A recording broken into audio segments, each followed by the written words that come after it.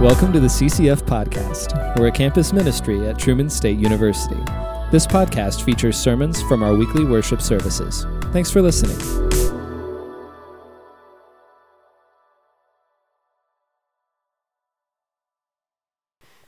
Good morning. Normally I prefer my job of just standing at the back, holding the door open and counting heads. But I was hoping when Reed was coming down here, he was just going to take my place and preach for me. But he just was going to turn on the recorder, which is even better. Let's record what Keev has to say. My name is Keev. I am on staff. I'm more than just a doorman that stands back there, although that's really all I want to be. My wife Stephanie and I have been here since 2002. 2002, long time ago.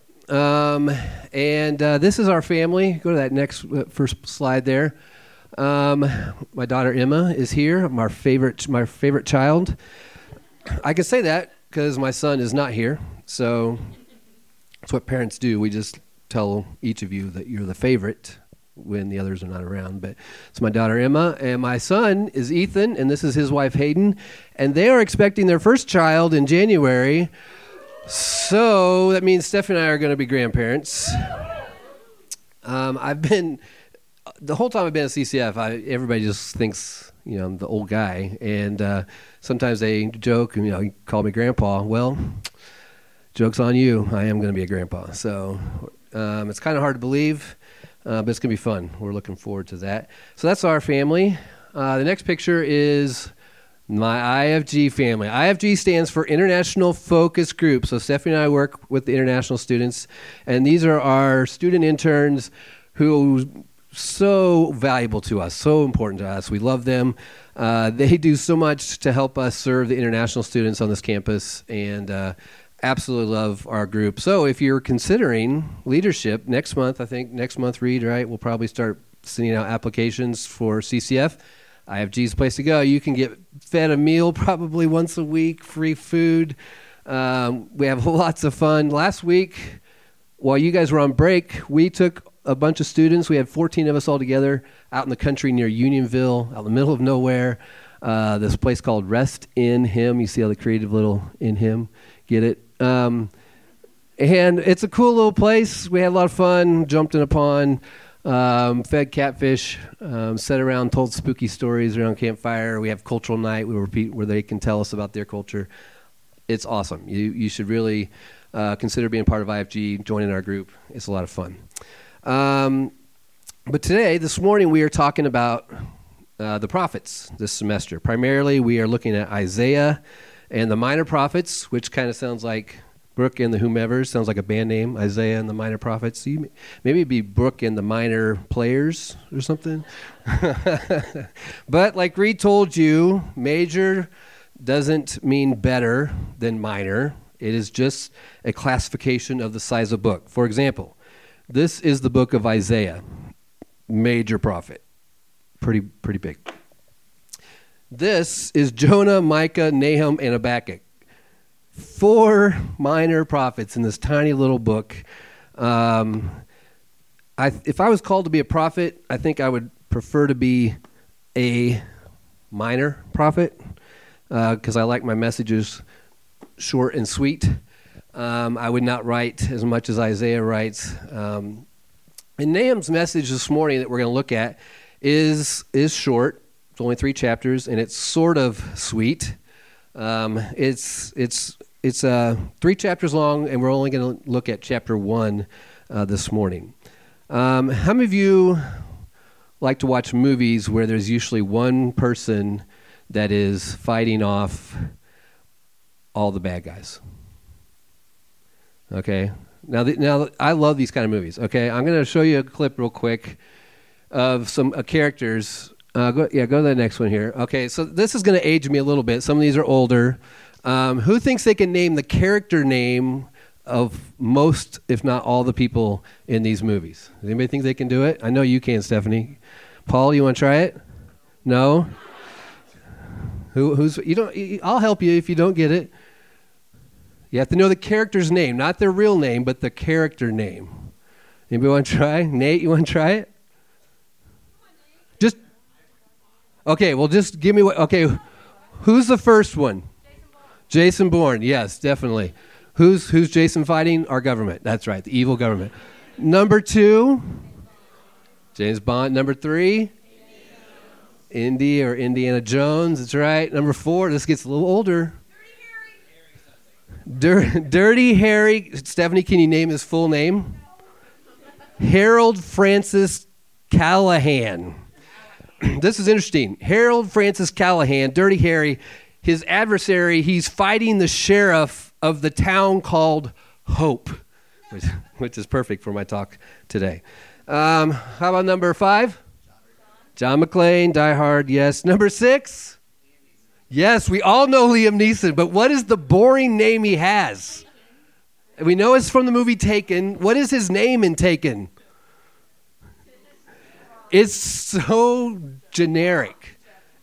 It's Brian Mills, which does not raise any kind of fear at all, unless you've watched Taken and he's had his daughter taken, then beware of Brian Mills. Number 7, John Rambo, thank you. Number 8, Ripley. Does anybody know? Oh, you said it. Ellen Louise Ripley. That's right, they called her Ripley. What does she fight? Aliens, yeah, one nasty alien. And, of course, I had to put on this guy. It's Chuck Norris. It's Walker. What's Walker's first name? We had Texas Rangers, his title, Cordell Walker.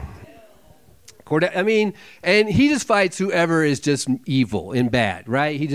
There's nothing better than a roundhouse kick to somebody's face, right? Especially when they're a bad guy. And I love watching all of these movies, and I've watched these movies over and over and over again. But my all-time favorite, and I've told you this before, I don't see Noah, because Noah finally watched it.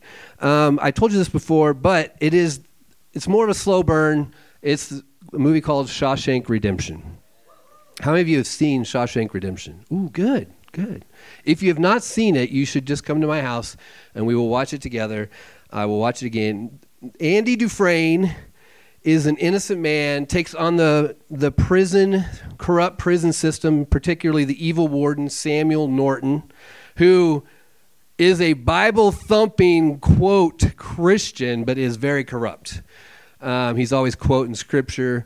And I think I love this one the most because Andy Dufresne, he never fights anybody. He never beats anybody up. In fact, actually, he gets beat up quite a bit, but he uses his mind. He is so smart. And he outsmarts the corrupt evil warden, Samuel Norton. Why do we love these movies? Why do we love these types of movies? I think because in most of us, if not all of us, we want to see justice served, right? We do not want to see evil prevail.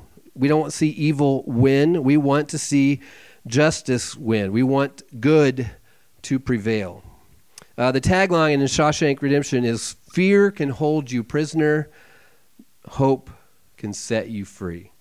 And you might wonder, what does this have to do with the prophet Nahum? Well, I think that same tagline could fit with the prophet, the message of Nahum, and that is mostly about God's justice.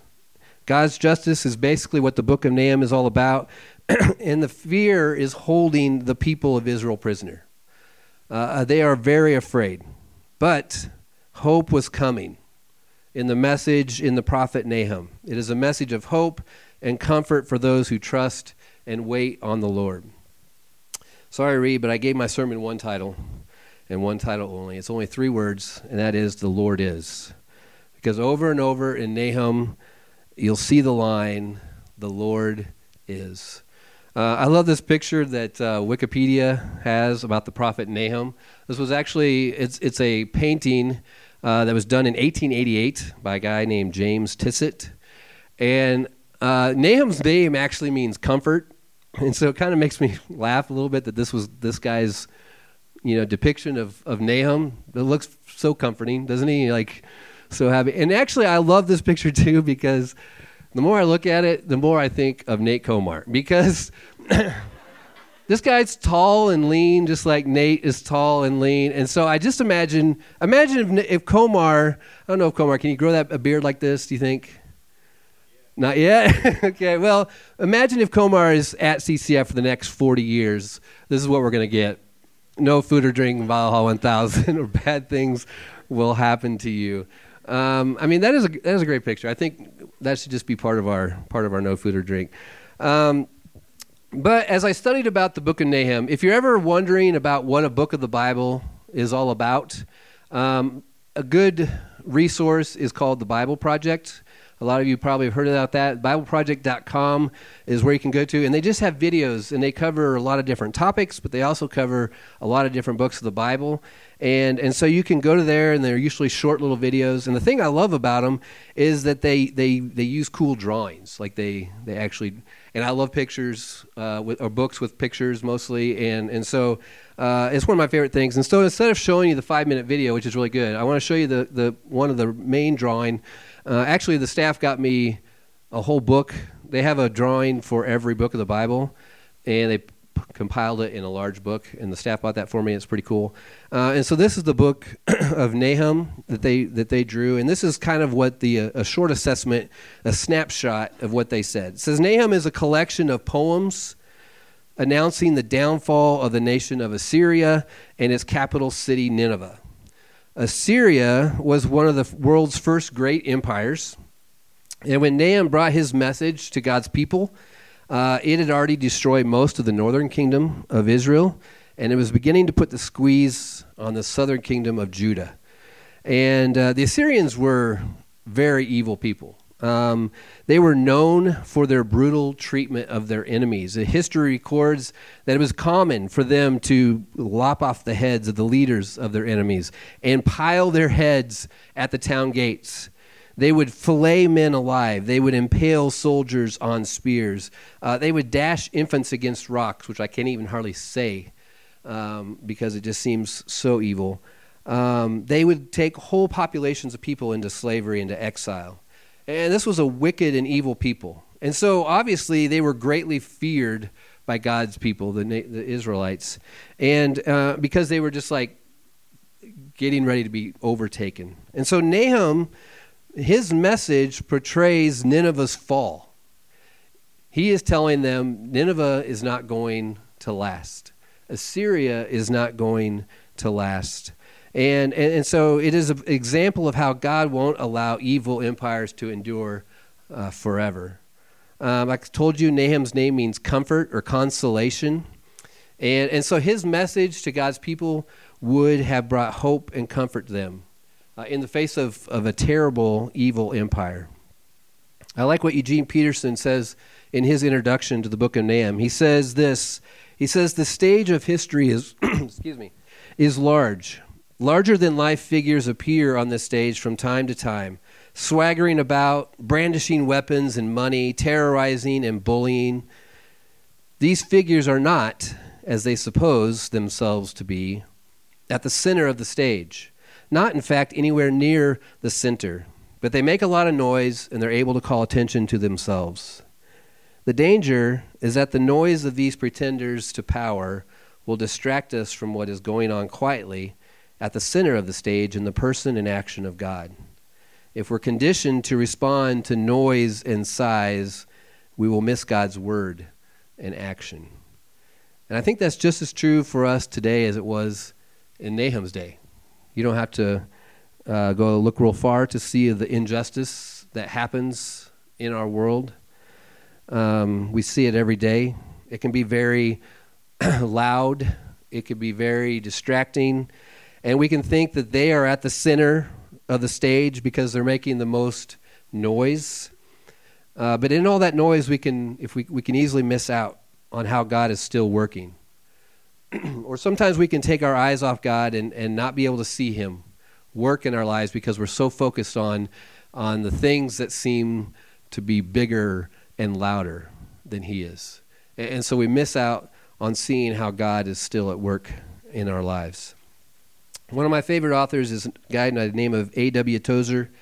Derek can have Annie Dillard, and Reed could have Freddie B. I'll take A.W. Tozer any day. But one of my favorite quotes from Tozer is in his book called Knowledge of the Holy.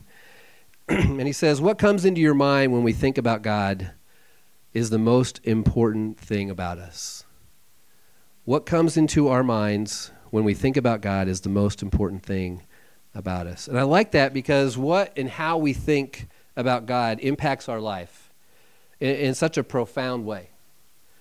And that's why God's word is so important.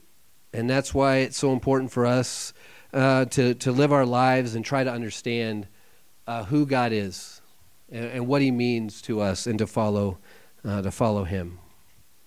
And I think Nahum gives us some pretty clear description of who the Lord is. And that's where I want to keep our focus this morning.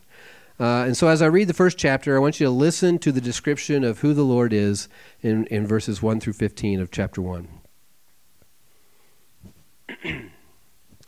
An oracle concerning Nineveh, the book of the vision of Nahum of Elkosh. The Lord is a jealous and avenging God. The Lord is avenging and wrathful. The Lord takes vengeance on his adversaries and keeps wrath for his enemies. The Lord is slow to anger and great in power, and the Lord will by no means clear the guilty. His way is in whirlwind and storm, and the clouds are the dust of his feet. He rebukes the sea and makes it dry. He dries up all the rivers. Bashan and Carmel wither. The bloom of Lebanon withers. The mountains quake before him. The hills melt. The earth heaves before him. The world and all who dwell in it. Who can stand before his indignation? Who can endure the heat of his anger? His wrath is poured out like fire, and the rocks are broken into pieces by him. The Lord is good, a stronghold in the day of trouble. He knows those who take refuge in him. But with an overflowing flood, he will make a complete end of the adversaries and will pursue his enemies into darkness. What do you plot against the Lord? He will make a complete end. Trouble will not rise up a second time. For they are like entangled thorns, like drunkards as they drink, they are consumed like stubble, fully dried. From you came one who plotted evil against the Lord, a worthless counselor. Thus says the Lord, though they are at full strength and many, they will be cut down and pass away. Though I have afflicted you, I will afflict you no more. And now I will break his yoke from off you and will burst your bonds apart. The Lord has given commandment about you. No more shall your name be perpetuated. From the house of your gods I will cut off the carved image and the metal image. I will make your grave, for you are vile. Behold, upon the mountains the feet of him who brings good news, who publishes peace. Keep your feasts, O Judah, fulfill your vows, for never again shall the worthless pass through you. He is utterly cut off. Did you catch the descriptions of God, of who the Lord is in those verses? Maybe not really the way we always like to think about God. Here in Nahum, we see the Lord described in some different ways than what we normally maybe hear. The first way we see is it says in verse 2, the Lord is jealous. The Lord is jealous. The Lord is a jealous and avenging God. Does it seem strange to think of God as being jealous? When we think of jealousy, it usually has negative connotation with it. But if you look at the first two commandments in Exodus chapter 20, it tells us that God is a jealous God. It says, you shall have no other gods before me. You shall not make for yourself an idol in the form of anything in heaven above or on earth beneath or in the waters below. You shall not bow to them or worship them. Why? For I, the Lord your God, am a jealous God. Exodus 34 tells us that one of God's names is literally jealous. If God was to walk in with a name tag on, he might say, hello, my name is jealous. And that would seem weird to us. But one of God's names is jealous. It's easy to think of jealousy in a negative sense. And oftentimes I think we associate jealousy with sin. But Paul tells us in 2 Corinthians 11:2 that it's possible for us to have a divine or godly jealousy. There is a proper form of jealousy. And God is jealous when his people are suffering in the face of injustice. God is jealous when his people push him out and put some other false god in his place. But it's important for us to understand that God's jealousy is not motivated by selfishness. It is motivated by his commitment to righteousness and his love for his people. It would have been a comfort for God's people to hear that the Lord is a jealous and avenging God, especially in the face of the suffering that they were going through. That would have been a comfortable thought, knowing that God was aware of the injustice that they were going through and that he was going to make things right.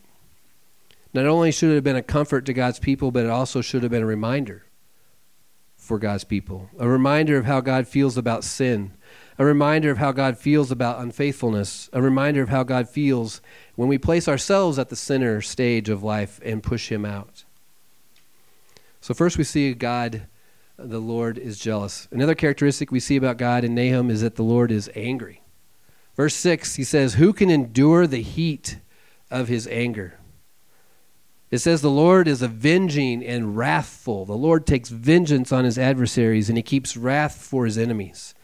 His way is in the whirlwind and the storm, and the clouds are the dust of his feet. I mean, it's quite a picture of who God is. And when I read how God's way is in the whirlwind and the storm, it reminds me of this picture. So this truck here represents Nineveh, or the Assyrian Empire, right? And by itself, it looks fine. But if you look at the rest of the picture, you suddenly realize that this truck is running for its life. This is the Lord's anger. This is how I picture the whole situation here with the Assyrian army, Nineveh, and the Lord's anger coming after him. This is actual picture of a truck trying to outrun a volcano in the Philippines in 1991. I assume they made it. I don't even know who took the picture even, but you would be safer trying to outrun a volcano than trying to outrun God. In fact, in chapters 2 and in chapter 3 of Nahum, God says to Nineveh this. He says, "Behold, I am against you." That word "behold" means be sure to see.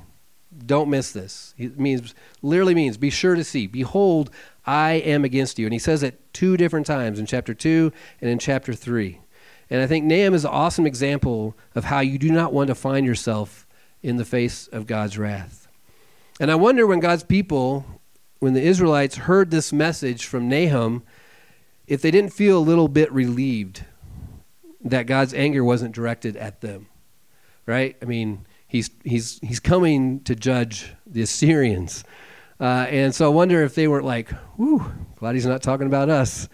Because usually when the prophets came, they most often were talking about the nation of Israel. The prophecy, the message was against them because they had turned against God.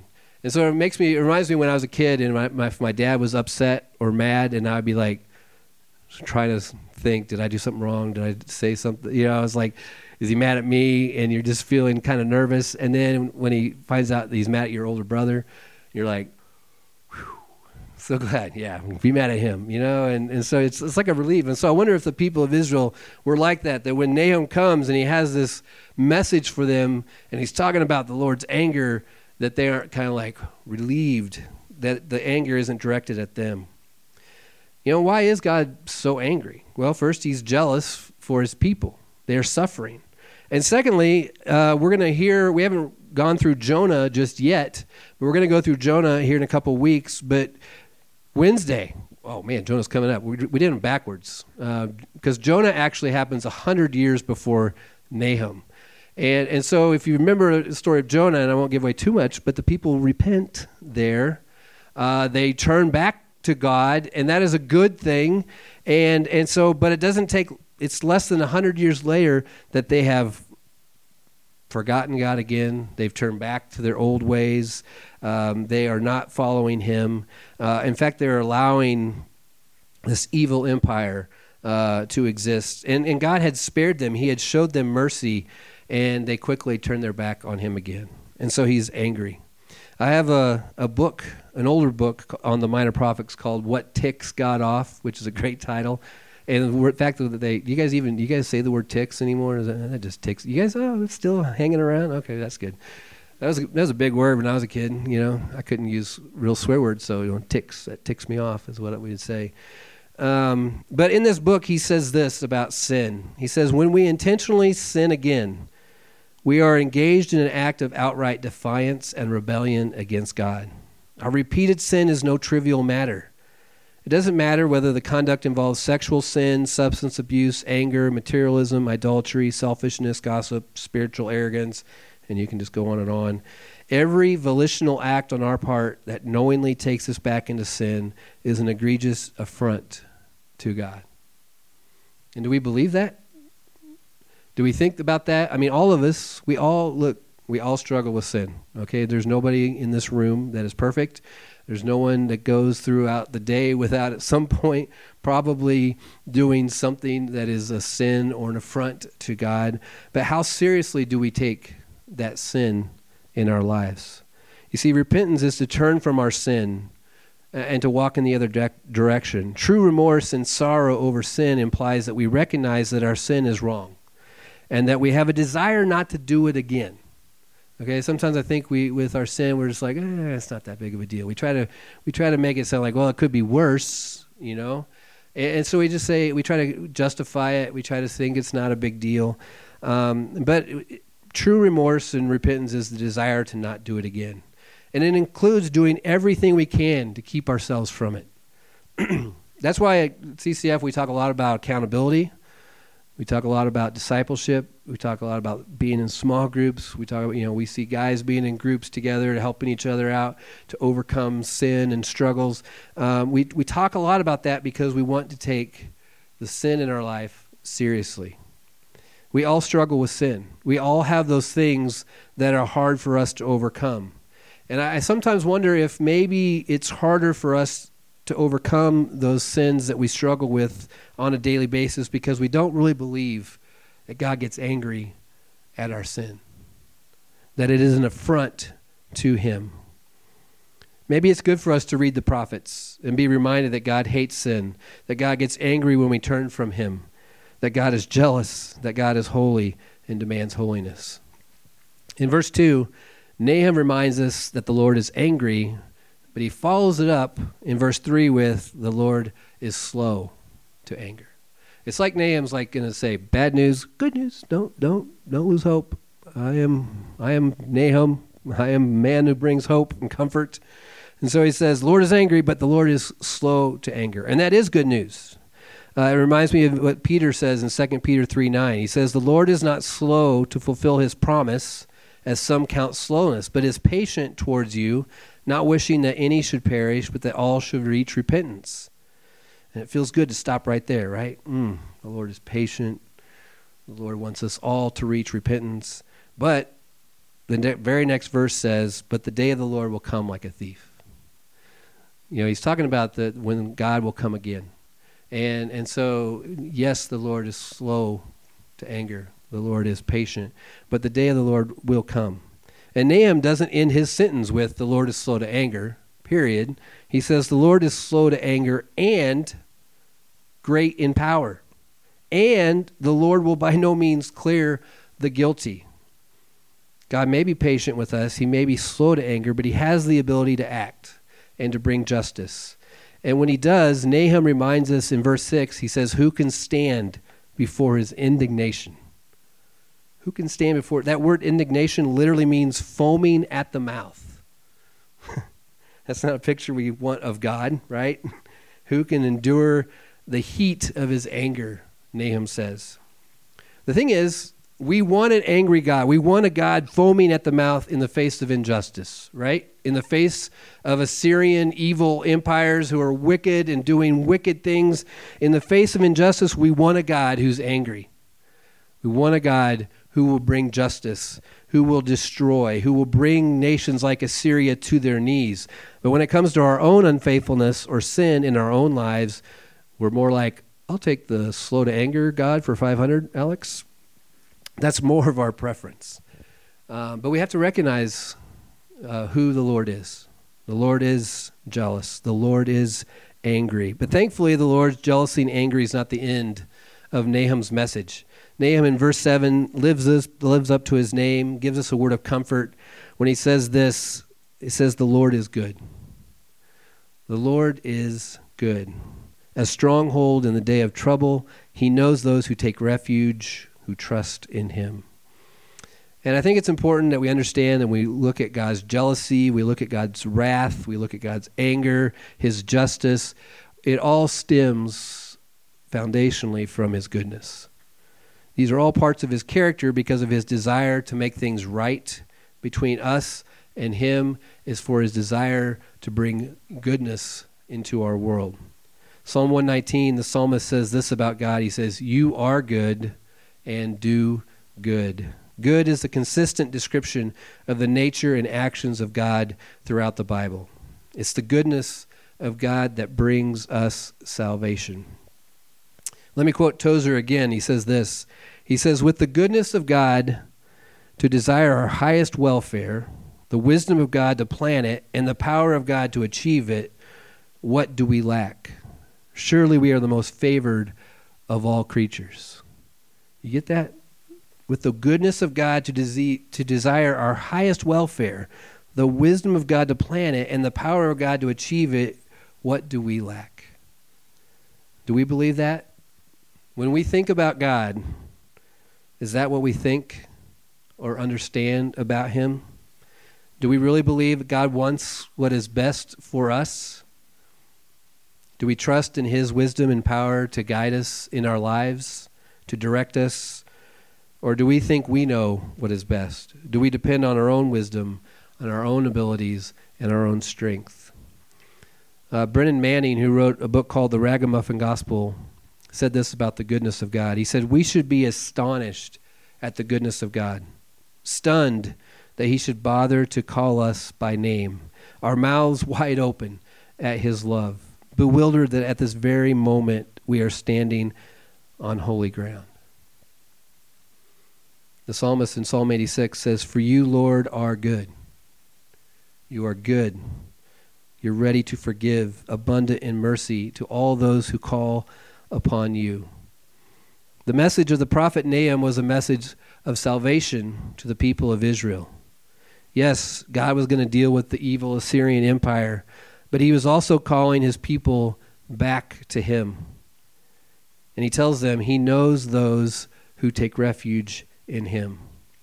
Let me close by rereading that Nahum 1:15. I love it because it seems to anticipate the good news of Christ.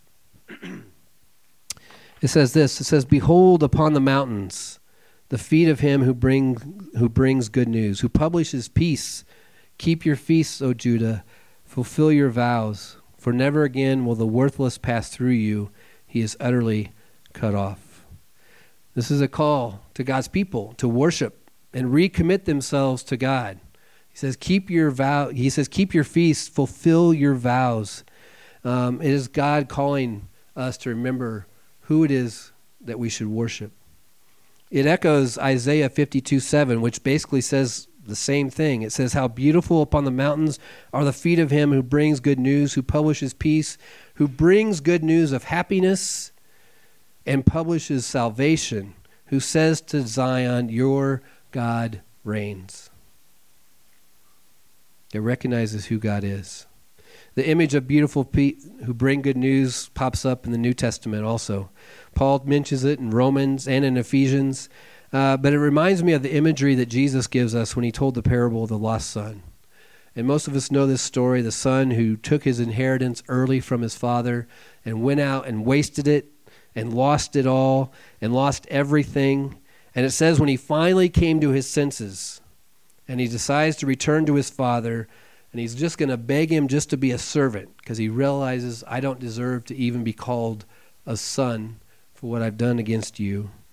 And we see the father's response when he says this. He says, "Bring quickly the best robe and put it on him. Put a ring on his hand and shoes on his feet. Let us eat and celebrate, for this my son was dead and is alive again. He was lost and is found." What beautiful feet who bring good news. A God who restores what is dead with new life. A God who redeems what is lost. A God who rescues us from injustice. A God who brings us salvation. When you think about God, this is what you should think. The Lord is good, a stronghold in the day of trouble. He knows those who take refuge in him. Let's pray. Father, we thank you for your words. We thank you for your prophets who remind us who you are. God, we thank you for your love for us. Help us not forget your goodness, that you have rescued us, that you desire to save us. Lord, help us not to allow the injustice and the scary things of life to crowd you out. Help us to keep you at the center, Lord, to keep our eyes fixed upon you, to trust you, to rest in you. Yeah, we pray these things in Jesus' name. Amen.